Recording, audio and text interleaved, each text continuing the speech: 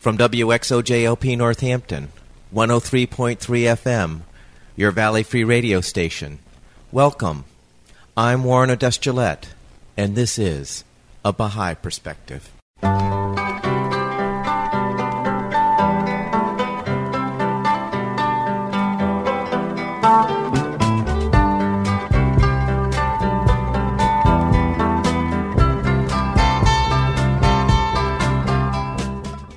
A Baha'i Perspective is a radio program of biographical interviews of people who have either chosen the Baha'i faith as a way of life or who have a relationship with the Baha'i faith. If you want information specifically on the Baha'i faith, you're welcome to visit the website www.baha'i.org. That's BAHAI.org. Or you can call the toll-free number 1-800-22-UNITE. Today, I'm playing a telephone interview with Christina Quinn, a Baha'i musical artist whose CDs include Crimson Robe and He is the Healer. I started the interview by asking Christina where she grew up and what was it like growing up there. Well, I grew up in a combination of Bermuda, the island of Bermuda, and New York City. A wonderful combination because my parents were artists, and so I got to experience kind of the best cultural aspects of New York through my parents' love of art. The beauty and peacefulness and tranquility of Bermuda, which was always healing and grounding and reminding of a slower rhythm of life. So I feel very grateful for that combination. And how much time did you spend in Bermuda versus New York? Feels like half and half because I was always in school in New York, and whenever I wasn't in school, I was in Bermuda, and so my time in Bermuda was very full of nature activities, whereas I was in school in New York, so I didn't necessarily experience New York in the full-bodied way that I experienced Bermuda. So Bermuda was always kind of safe home, and New York was always kind of active, cultural home. So your parents would spend the time with you when you were in New York going to school and then spend time with you in Bermuda when you had time off from school? Yeah, exactly. My parents are both from Bermuda. My father went to school in Boston and went immediately to work at Random House. One of his buddies' parents were the founders of Random House, and so thankfully he had a job right out of college editing with Dr. Seuss, of all people. So we lived in New York. My parents moved to New York and had 3 children, and we lived there and schooled there. But the largest part of our family remained in Bermuda, grandparents, aunts, uncles, cousins, and friends, and so we would always return to our family to reconnect and be together. Tell me about school in New York. School is a loaded topic for me right now. I could tell you about my school experience, but it will definitely be shared through a more mature filter of how I'm reflecting on the effect of that experience in me now. My parents chose schools carefully for us. We were very, very fortunate enough, or my father worked very, very hard so that he could send us to private, more artistically progressive schools. So compared to many, I think my school experience was very rich and diverse and wonderful, arts-based education, a great regard for all the arts in these schools that all 3 of us went to. So in one way, I could say it was wonderful compared to what it could have been. On the other hand, I think the design of school in general is at such an immature stage that when I reflect on how it should have been or could have been or hopefully someday will be, I feel very sad at how unnurturing and unhealthy and unnatural an environment it really is for children in general, and was for me because I was such an unbelievably sensitive, emotionally feeling, caring person. It was just all too much. It was sort of a cacophony of chaos and not the best design for me, let's say. How would you envision school being different if you could have it your way? I'm really searching right now in this area as I try to find the best education for my own 2 children. I would say the first most important thing that would need to be the foundation of school is the knowledge in the educators that each child is an extraordinary being with extraordinary capacities and potentials. Not the idea of extraordinary, but truly extraordinary. There must be a quality of intimacy and love and true care for each child in order for the innate gifts to develop and be born in them, and for the child to grow and unfold in a way where they feel they're involved not only in something meaningful, but in something that's actually coming out of them, from their very hearts or very understanding or their very striving or searching, and that it's important, that the world needs it. It needs what they're searching for and finding, and that it's respected and honored.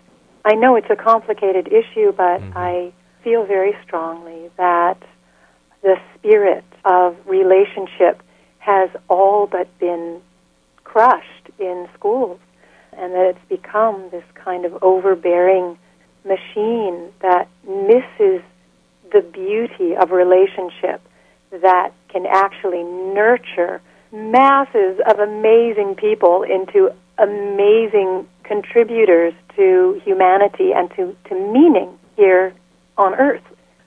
The argument could be raised, the issue of spirituality in school. Well, whose spirituality? Well, then which spirituality would we teach? And ironically, if you go to the heart or essence of any of the spiritual paths, they'll all be calling us to the same place, which is a place of loving each other, developing virtuous qualities that are, again, not ideas of virtuous qualities in our culture nowadays. We almost make fun of or look down on people who are, quote-unquote, virtuous, puritanical, or above, thinking of themselves above, the rest of humanity. And what I'm really speaking about is that authentic state of virtue where every human being wants to be related to something good. They want to be doing the right thing in the right place at the right time. They want to be loving. All of these qualities are spiritual qualities and do not have to be named as being associated with one particular path. And in the instance of the public schools, it doesn't even have to be related to religion. Although it's very sad that we've come to a place where the word religion is almost, a bad word in public schools. What true religion is really doing is inviting us to the best part of ourselves, the best parts of who we truly are, the best ways that we can possibly be. This is something I've given a lot of thought to, but still learning and searching and finding and trying to understand more deeply into the fabric of what's already been woven, part of the tapestry that really needs to kind of be dismantled and rewoven in a spirit of vision, a vision of beauty and unity and wisdom. And well, how old are your kids? Julia just turned 13, and my son Gabriel is 10. I'm assuming they're going to school. They have been in and out of schools that are related to the Waldorf methods, a school that does have some foundational qualities of appreciation for the art and the artistic being and the spiritual being. They've also had an experience in public school, which was more of a charter school, so there can be more room in terms of philosophy and so forth, but it's still overseen and funded by the public school system, so there's still that clamp down on no quote-unquote spirituality, and it just kind of creates an air of confusion in the parents who really would like their children to be held in a spiritual light of appreciation. It's hard to have compulsory education, not be able to afford a private school of any religious denomination, to have to send your child to a public school to be devoted to your spiritual path, and to be told that there can be none of that in their schooling, and this is a place where they will be for hours and hours of many days, of many months, of many years. The spiritual part of us is such an integral part of who we are, and it's completely not addressed. Encouraged, enhanced, right, nurtured. Nurtured is what I was thinking of, exactly. So it's like there's a big piece of us that's not being dealt with for most of the day when we're in school. Yeah. Not only a big piece of us, but a crucial piece of us.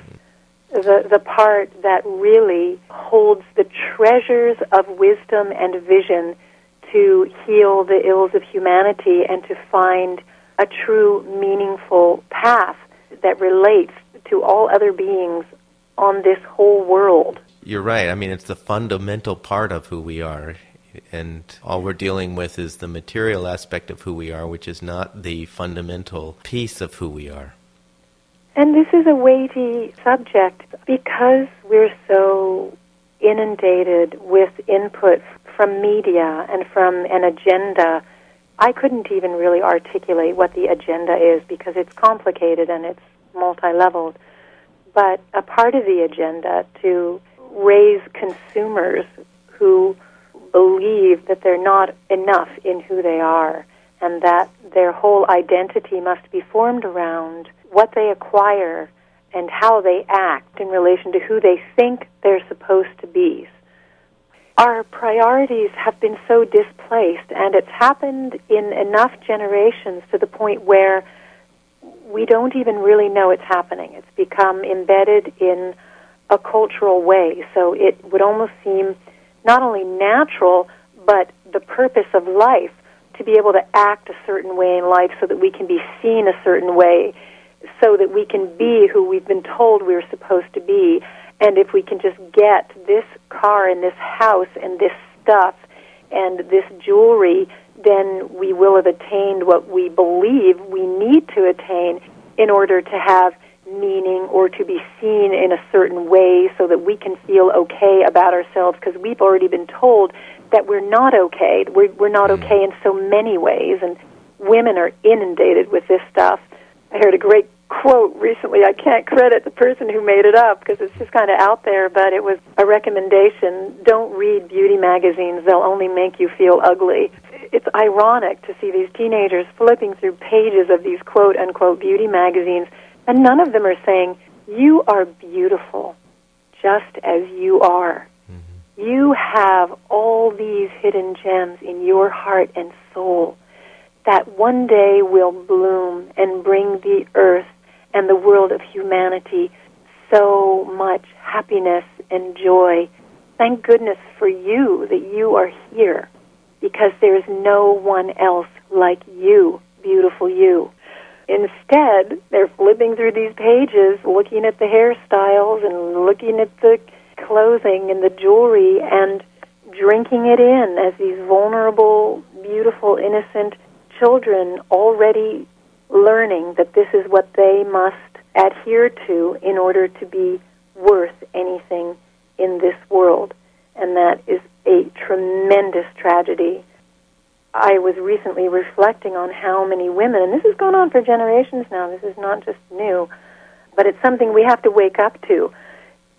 I'm astounded at how many women, when they hit menopause and their hormones go all crazy, that something cracks inside, something breaks. It's like the shell, the facade, the thing that they have been holding up for so many years, that they have been taught that they need to hold up, the mask that makes them somebody, just shatters because they don't have the strength anymore. They're tired, and their bodies are getting tired. And thank God for this, because how many women do you know who, after going through menopause, say, I'm a painter. I never knew I could paint. Look, I just painted 20 paintings, and they're actually kind of beautiful. Likewise, how many men do you know hit a certain point in their life, and they just crack? All of the striving and the working that they've been doing for so many years to support the family, to get the car, to make the house payment, or the man who hasn't been able to do that and doesn't have the car and doesn't have the house and doesn't have any money in the bank, all of a sudden the facade, the mask cracks. It comes crumbling down. He feels like a total failure, and now he has to search. He has to dive in deeper and say, what am I really doing here? Who am I really? Have I done anything of meaning? Okay, wait, maybe it's not too late. Maybe it's not really about the car and the house and the looking like this and the talking like the guys. Maybe it's really about who I truly am, which is a being with feelings and a life in my heart and my soul and questions and longings and searchings towards something that's more mysterious, something that nobody taught me in school, something that the commercials aren't advertising or inviting me to. On the contrary, it's something that feels like truly who I am, and I want to be connected to that now. Imagine if that started younger. You're a musical artist, and I want to talk a little bit about that with you. Was music a part of you while you were growing up? Yes, I grew up with a father primarily who has such an incredible love for music. And, of course, we grew up with a record player, a turntable, and he just had albums and albums and albums of all these wonderful artists like Joni Mitchell and Simon and Garfunkel and Cat Stevens and Joan Baez and Judy Collins and Beatles, of course. I spent most of my free time listening to music and singing along and learning the songs and dancing to them and so forth. At around the age of 12, I think it was, I was given a guitar. It may have been, actually, I may have been a little bit younger, maybe 11. I think it may have been my aunt, Lexi, and she taught me a few chords, and within a number of months, I was writing songs. Interestingly enough, right at that time, and that time of my life is rather a blur, but I do know factually that right in that same time, my parents split, and my whole world fell apart. Somehow, the thread of light that kept me from just dying in my own heart and soul was connected to music. And I can't even explain what that means. It's more of an intuitive sense. I knew that there was a thread of light or safety that was connecting to me, even though I felt like I was floating in lost, dark space. And that the music that I played and sang was connected to that thread of light. And that's actually, I think, the first time I've ever shared that out loud or even had the understanding of that. And so I began writing songs at the age of 12 and found great healing in being able to write the stories of my heart and my soul just with these few chords that I knew. As I sang, it was connected to such a deep well of feeling in me that it was incredibly healing. It's remained so through all these years of my life. The music that I write and sing is almost always connected to something relating to healing.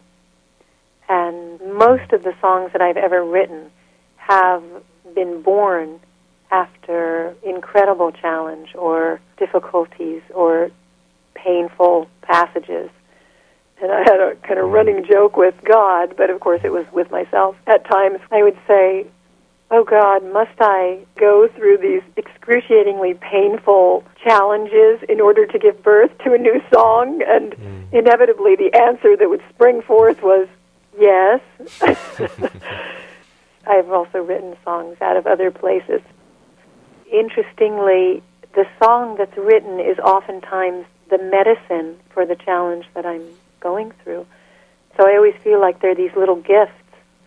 I'm trying to move into a stage in my life where I can just sit down and write a song, but I haven't quite gotten there yet. Right.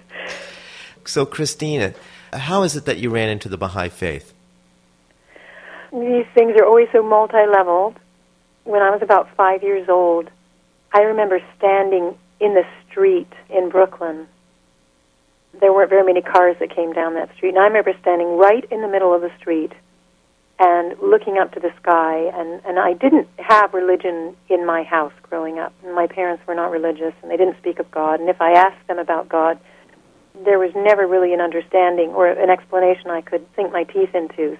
And I think my mother may have even said, there's no God. So I knew that my relationship with God was going to be private, and I would just have to kind of figure it out for myself. I'm very young when I knew this, and I hear that's common among 5-year-olds. But I remember standing in the street in Brooklyn, in New York, and reflecting on all these people that I see in my neighborhood, like the monks, the Muslims, with their long white robes and their white head coverings, and the Sikhs, and the Orthodox Jews, and the nuns in their full habits, and the Buddhists in their long golden robes. Everything you could imagine seeing, you would see in New York. It's this wonderful land of diversity. And here these people were wearing their religion on their person. And I always loved that. I loved it. It was compelling to me. I loved that somebody would be so devoted to something that you would see it in how they dressed and how they walked. And I remember standing in that street saying, they're all going to the same place. I wonder why they're not all hanging out together. That was a very poignant moment for me in my life, because I understood something about them that I thought that maybe they didn't even understand.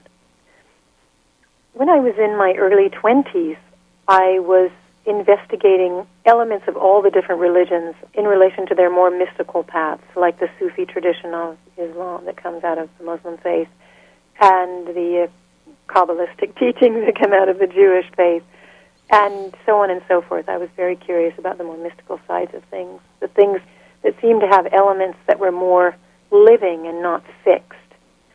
And I met a fellow who one day invited me to become a Jew. He said, why don't you just become a Jew? You're obviously so into it. You must be Jewish.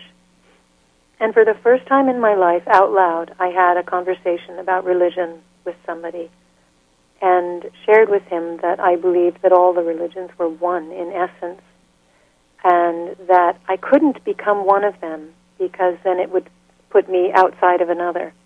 And so I chose to just see myself as all of them, or none of them, and just be, in essence, what I believed.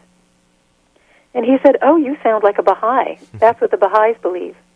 And you should go to Haifa, because that's where their holy land is.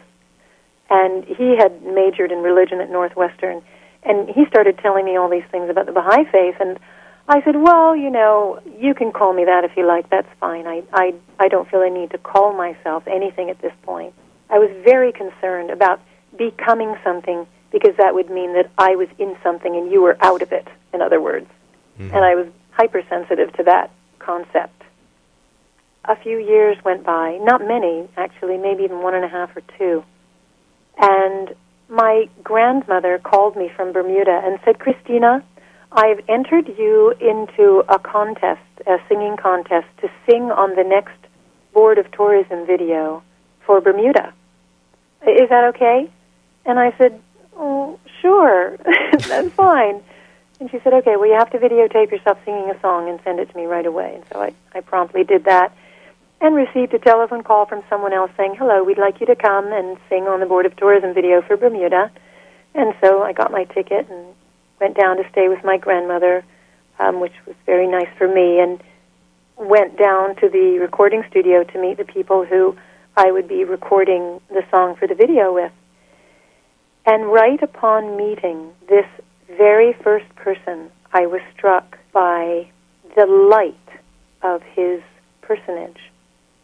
Now, at this point, I had already spent a lot of time in meditation retreats and hanging out with spiritual teachers and yogis and yoga practicers and New Agey people and people whose eyes were all big and shiny and their palms were up to the sky and, really loving beings. And that was wonderful. But there was something very different about this man. And it was so compelling to me that I watched him like I was watching a new kind of creature, a new kind of being.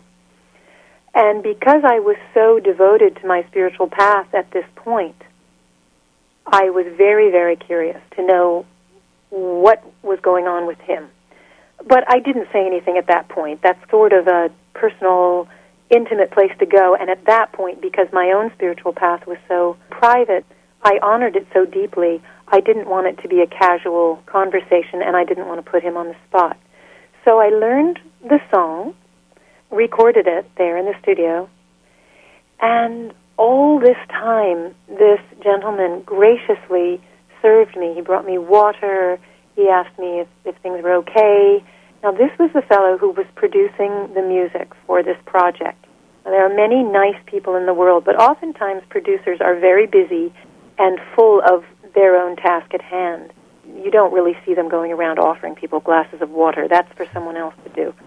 I continually remarked within my own mind how special this person was and how curious it was to me. Well, the recording session ended, and we shook hands and said farewell and gave our thanks and our appreciation and said goodbye. At some point, I had to speak with him. He left and went back to Canada. At some point, I had to speak with him on the phone. I can't even remember why, but I asked him if he would be coming to the filming, because then we had to film the video, if he would be coming back to Bermuda to film the video. And he said no, he wasn't going to be able to because his schedule was just too busy. So I said, oh, okay. So I let go of it and was in Bermuda for another few weeks or so while they were getting the whole filming deal together. I arrived at this beautiful little park in Bermuda where there was a gorgeous white gazebo, and set inside was a youth orchestra with all their stringed instruments, and a choir of about 40 or so people, and a few of us who had been chosen to sing some of the lead lines in the song standing in the row together. And who should appear on the set but this very gentleman? His name is Jack Lenz. He's a Canadian producer, composer. Upon arriving on our little production set there, he came right over to the few of us who were singing these lead parts and asked us if everything was okay and if we needed a drink of water. Was everything working out well, and were we comfortable? And again, I just remarked to myself, this is unusual. But even more than that, there was a light, almost like a glow about his being that was different from anything I had seen in someone before. We filmed the event, and the sky grew dark.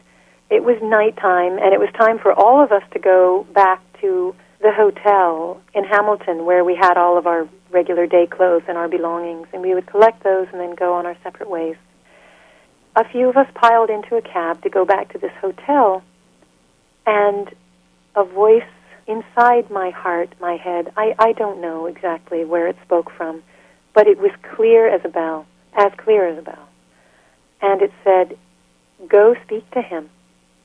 And I looked outside of the cab window, and there was this gentleman, Jack Lenz, standing at the peak of this little hill, and he was surrounded by tens and tens of people. I don't know how many, maybe 50 or so people, and doing that sort of after-production schmoozy thing where, here's my card, and call me, and I'll call you, and we'll have lunch, and all that sort of thing. And I said to myself, you got to be kidding me. He's surrounded by all these people. He doesn't have time to talk about my little thing. And this clear voice said, "Go now. Do not hesitate." And with that, I put my handle on the cab door, I opened the door and got out and began walking toward him. Now, it was like a scene out of a movie. The hill was backlit with these floodlights from the filming, and all I could see were the silhouettes of this crowd of people and this one tall, stately man standing right at the peak of the hill. And with every step I took, I kid you not, the crowd dispersed more and more, until finally, when I stood at the very peak of the hill next to him, it was just the two of us standing there. And it was so astounding to me that I literally looked around as if to say, did you just see what I saw? Is there something going on here? And in that moment, I felt great guidance happening and just meekly said to him, I'm sure you're very busy, and I don't know if you have any time, but if you do, I would love to ask you some questions. If you were free, perhaps we could have a meeting together. And he said, I would be delighted to. And completely surprised, we journeyed back to the hotel and sat down together, and I proceeded to ask him questions. I said, I don't know if you can even answer the question that I'm going to ask you, but there is a light about you. There is a graciousness and a directedness to your way that I have not experienced before.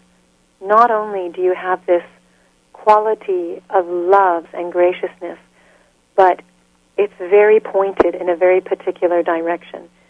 Do you even know what I'm talking about?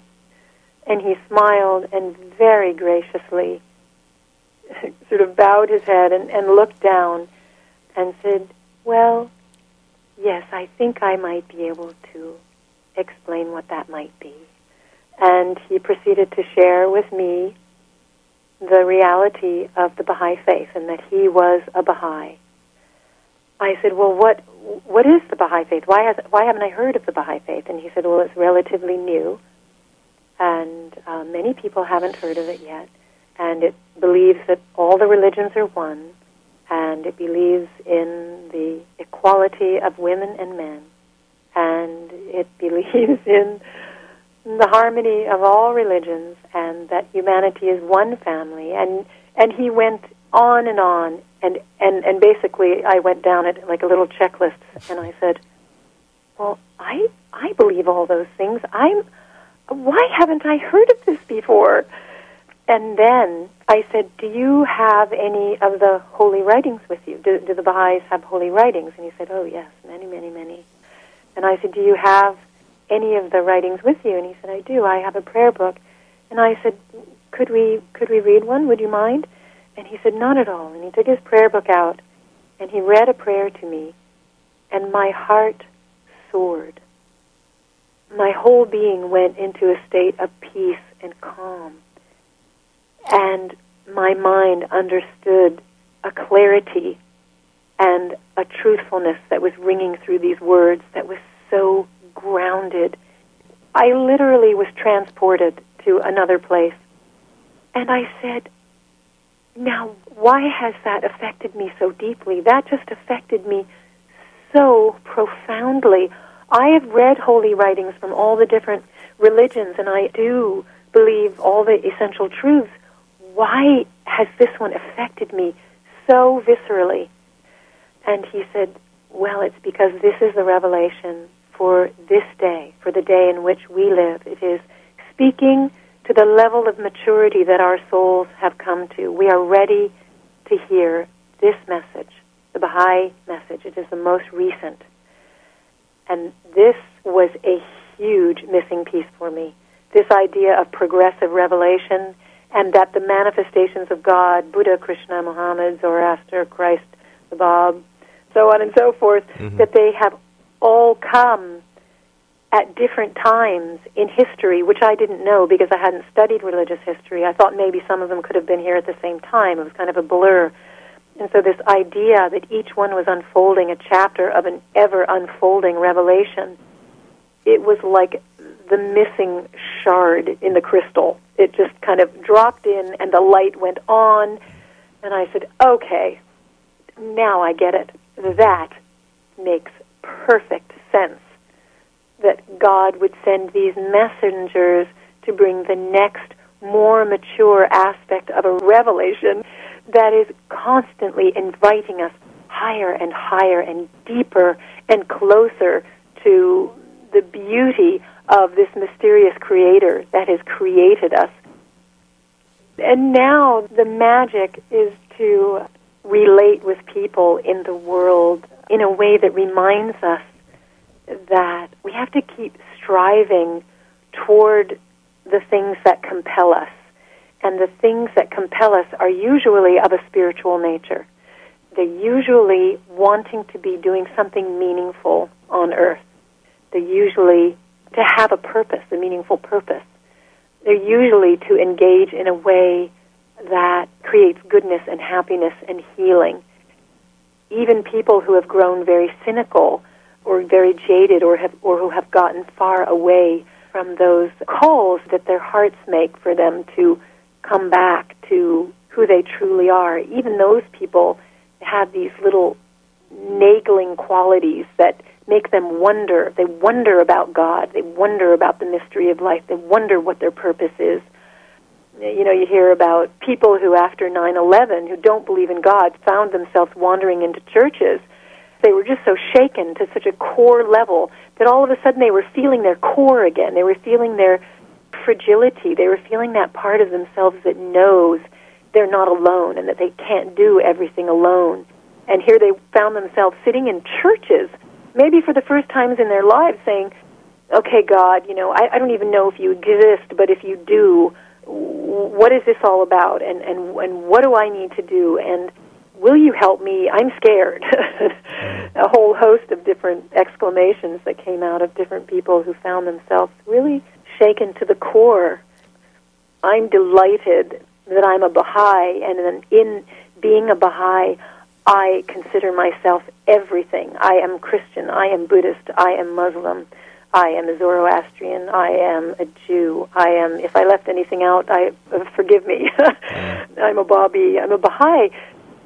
Although I am delighted in that, I still feel a sense of deep urgency and duty to strive to not only connect to an authentic path of servitude that I need and want to be on, but also to be a voice that might remind or invite people to listen to that call from the heart that says, keep searching, keep finding what's true, keep going toward the beautiful things that are compelling you, keep moving toward the things that truly are good. Good is not relative.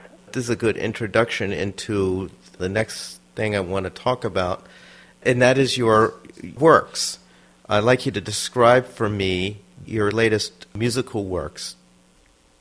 I have a few projects in the works right now. One is a compilation of holy writings from all the different traditions, which will be on one CD, and these are beautiful prayers that call us to the best way that we can possibly be while we're in this world serving humanity. So that's a wonderful project to be involved in. There are other projects. There's one that is geared more toward children that will be designed to nurture children in a way that keeps them connected to who they truly are and who they are truly becoming, that will hopefully be imbued with an essential quality of love and beauty and reminders that they are loved and that they are needed and that their gifts and qualities and beauties will bring such light and goodness to this world. I don't have the whole project worked out, but I have many songs written. I'd say the path that I'm really called to now is the path of authenticity, the path of relating with people without being masked in all the things that we're told we should be masked in. Or we're all walking around with these masks, trying to make them look like who someone else has told us we're supposed to be. And if we could just let it crumble, because it's very brittle and it takes an awful lot of energy to hold it up constantly, and just be authentically who we are, then we naturally come back to our heartful spiritual qualities, because in the quiet and peacefulness of our lives, we're naturally reminded of what's healthy and what's good. It's when we become overwhelmed and bombarded by the frenzy of the outer world that we lose touch with that quiet, beautiful voice that speaks to us of truths. Christina, what CDs have you produced? I have an album called Crimson Robe, which was produced by wonderful gentleman Louis Shelton, who produced all of Seals and Crofts' stuff. You can download that on iTunes, or you can get it through CD Baby.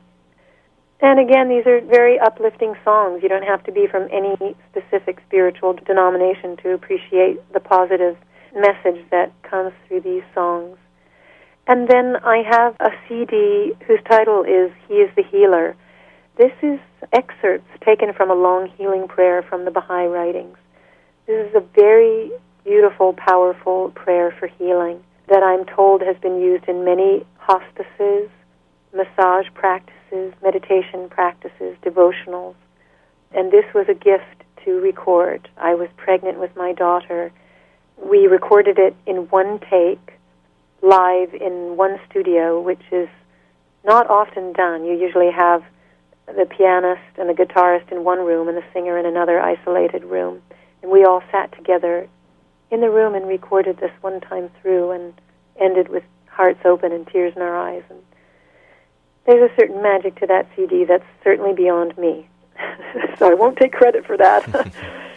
So I have those two CDs, and I have a lot of other music that I have not put on CDs yet. So I have a lot of things in the works that I hope to have printed before long. But the thing that I'm most interested in doing right now is being a voice that reminds us to investigate what true religion is. Religion, the way most people speak of it nowadays, is not at all what religion is. Religion is something of incredible beauty, incredible wisdom. It is a heavenly invitation that is calling us to strive and suffer through many challenges to shave off the immaturities and ignorance that we come into the world with, and to bloom into extraordinary beings of love and service, and to forget wearing the mask of spirituality, because it just doesn't do anything. To actually live in the heart of spirituality and to experience the incredible joy of that. I think there's a lot of exhaustion in carrying around the mask of religion or the mask of spirituality, and inevitably that's what causes the arguments and the separations and the fights. But if you drop down to the essentials of any teaching of any world religion, it will teach you to be generous. There's a beautiful Baha'i prayer for peace. One of my absolute favorite prayers goes like this: be generous in prosperity and thankful in adversity. Be fair in judgment and guarded in thy speech. Be a lamp unto those who walk in darkness, and a home to the stranger. Be eyes to the blind, and a guiding light unto the feet of the erring. Be a breath of life to the body of humankind, a dew to the soil of the human heart, and a fruit upon the tree of humility. There was a time in my life when I had a practice of meditation before I embraced the Baha'i faith, before I really knew what it was. A Buddhist type of meditation called Vipassana, where you focus on the breathing. What it's designed to do is quiet the mind and bring it to a single point. Because if we take even 5 minutes to survey what's going on in our minds at any point in the day, you can be sure that for the most part there are hundreds of voices going off telling us what we should have done, what we could have done, what we must do, how we should have said something, how awfully we did that, how wonderfully we did that. We're rehearsing our anger or lamenting our dramas. And with such a cacophony of voices going off so constantly, there is no room for the beauties of our hearts and our spirits to speak to us. There's no window through which the higher mysteries of life can inform us. And so I'm reflecting in my own life now how grateful I am to remember that meditation is such a gift, and even if you've never done it before, if one were to start a practice of 5 or 10 minutes a day to start quieting that mind, quieting what the Buddhists called monkey mind. There are extraordinary things that happen. Even quantum physicists can measure what happens in the brain when the two hemispheres become synchronized and the activities become attuned. There's a beautiful writing of Abdu'l-Bahá's, the son of Baha'u'llah, where he says, meditation is the key for opening the doors of mysteries. In that state, man abstracts himself. In that state, man withdraws himself from all outside objects. In that subjective mood, he is immersed in the ocean of spiritual life and can unfold the secrets of things in themselves. The faculty of meditation frees man from the animal nature, discerns the reality of things, puts man in touch with God. This, I think, is a beautiful thing to consider. If my friends were to say, how do you think I should start my spiritual practice? Or, I'm already on a path, but I'm kind of distracted by life. What do you think I should do? Because I want to get back to some meaningful truth and some authenticity in my life. I would say, begin meditating and don't stop, because it's through that practice that the doors open and that these mysteries come and inform us of the things that we were created to be informed of. I found this book by a woman called Cordelia Norder, called The Eternal Voice. I love this woman. I love this little book. It is out of print now, but it gives the progression that all the revelations were born in.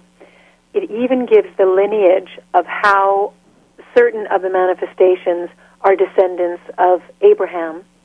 Even more than that, Cordelia Norder touches on this concept that I have never heard articulated in this way before.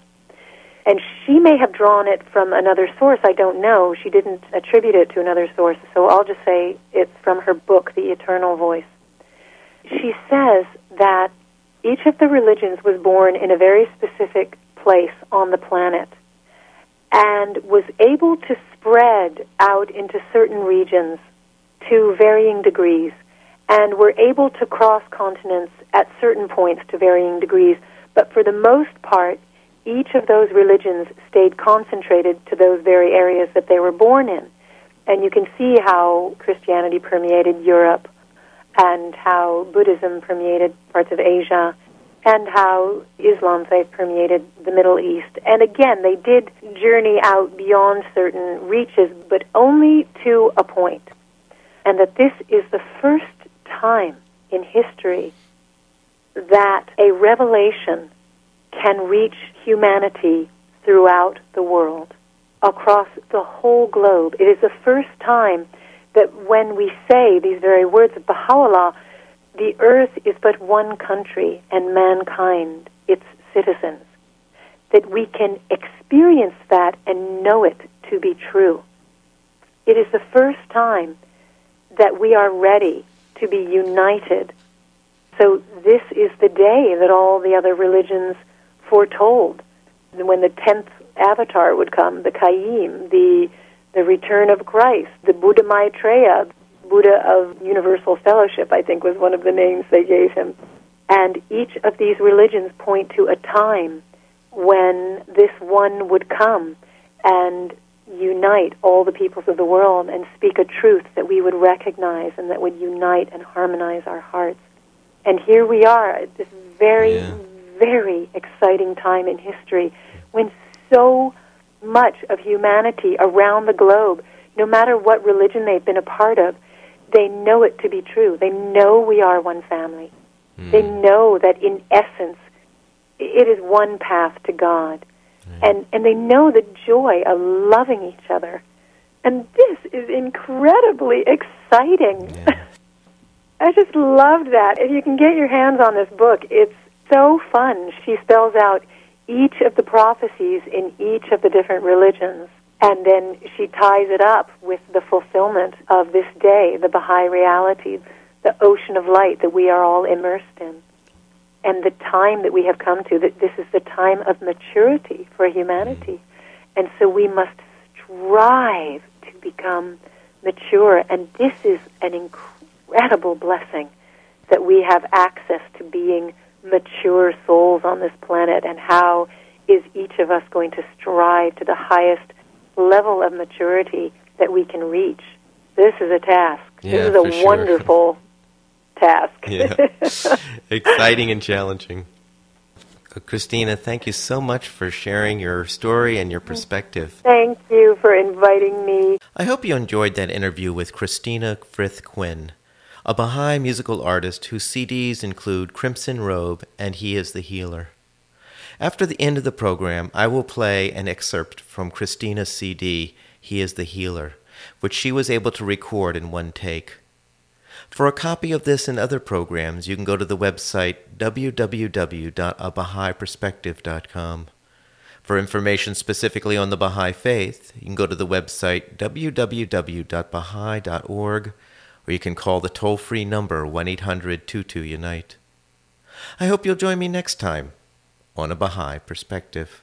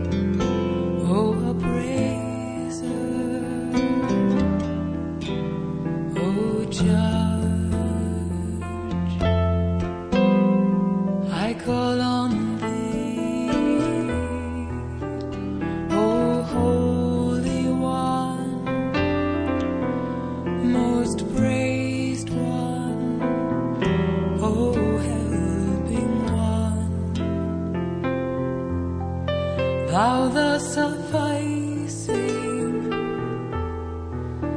Thou the healing, Thou the abiding, oh, Thou abiding one.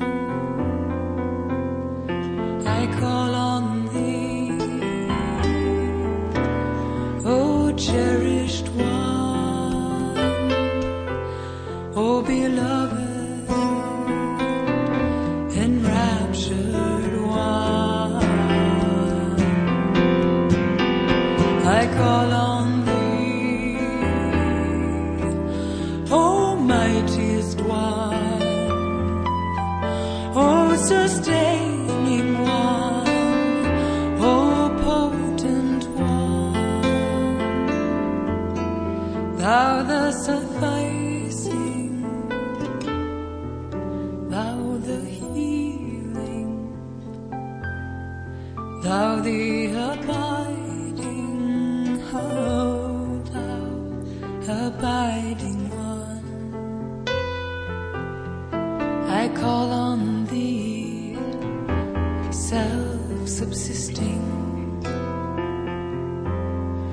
oh, all-knowing, oh, ruling one. I call on Thee,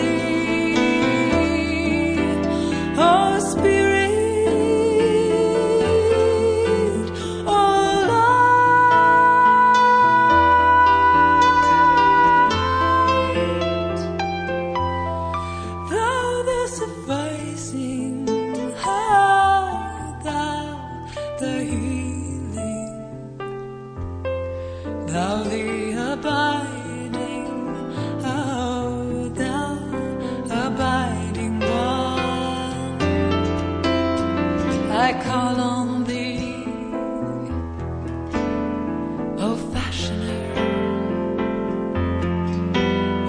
uprooter, oh perfecting one,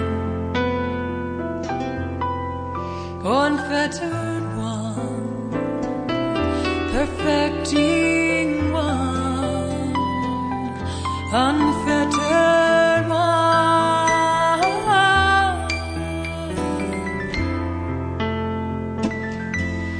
Thou the sufficing, thou the healing, thou the abiding, thou abiding one. I call on thee, oh just one, oh gracious one.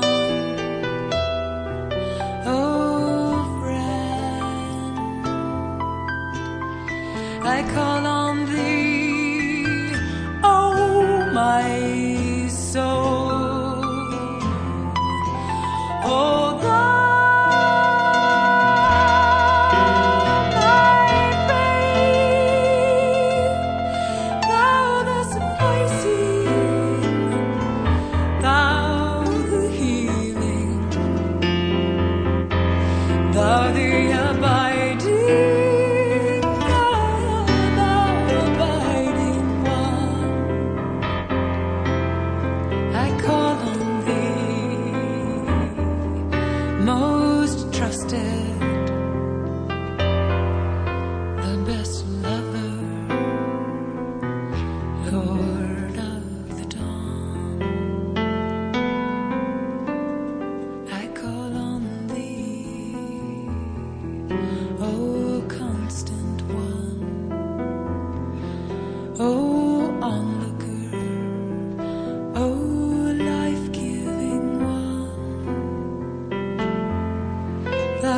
Sufficing,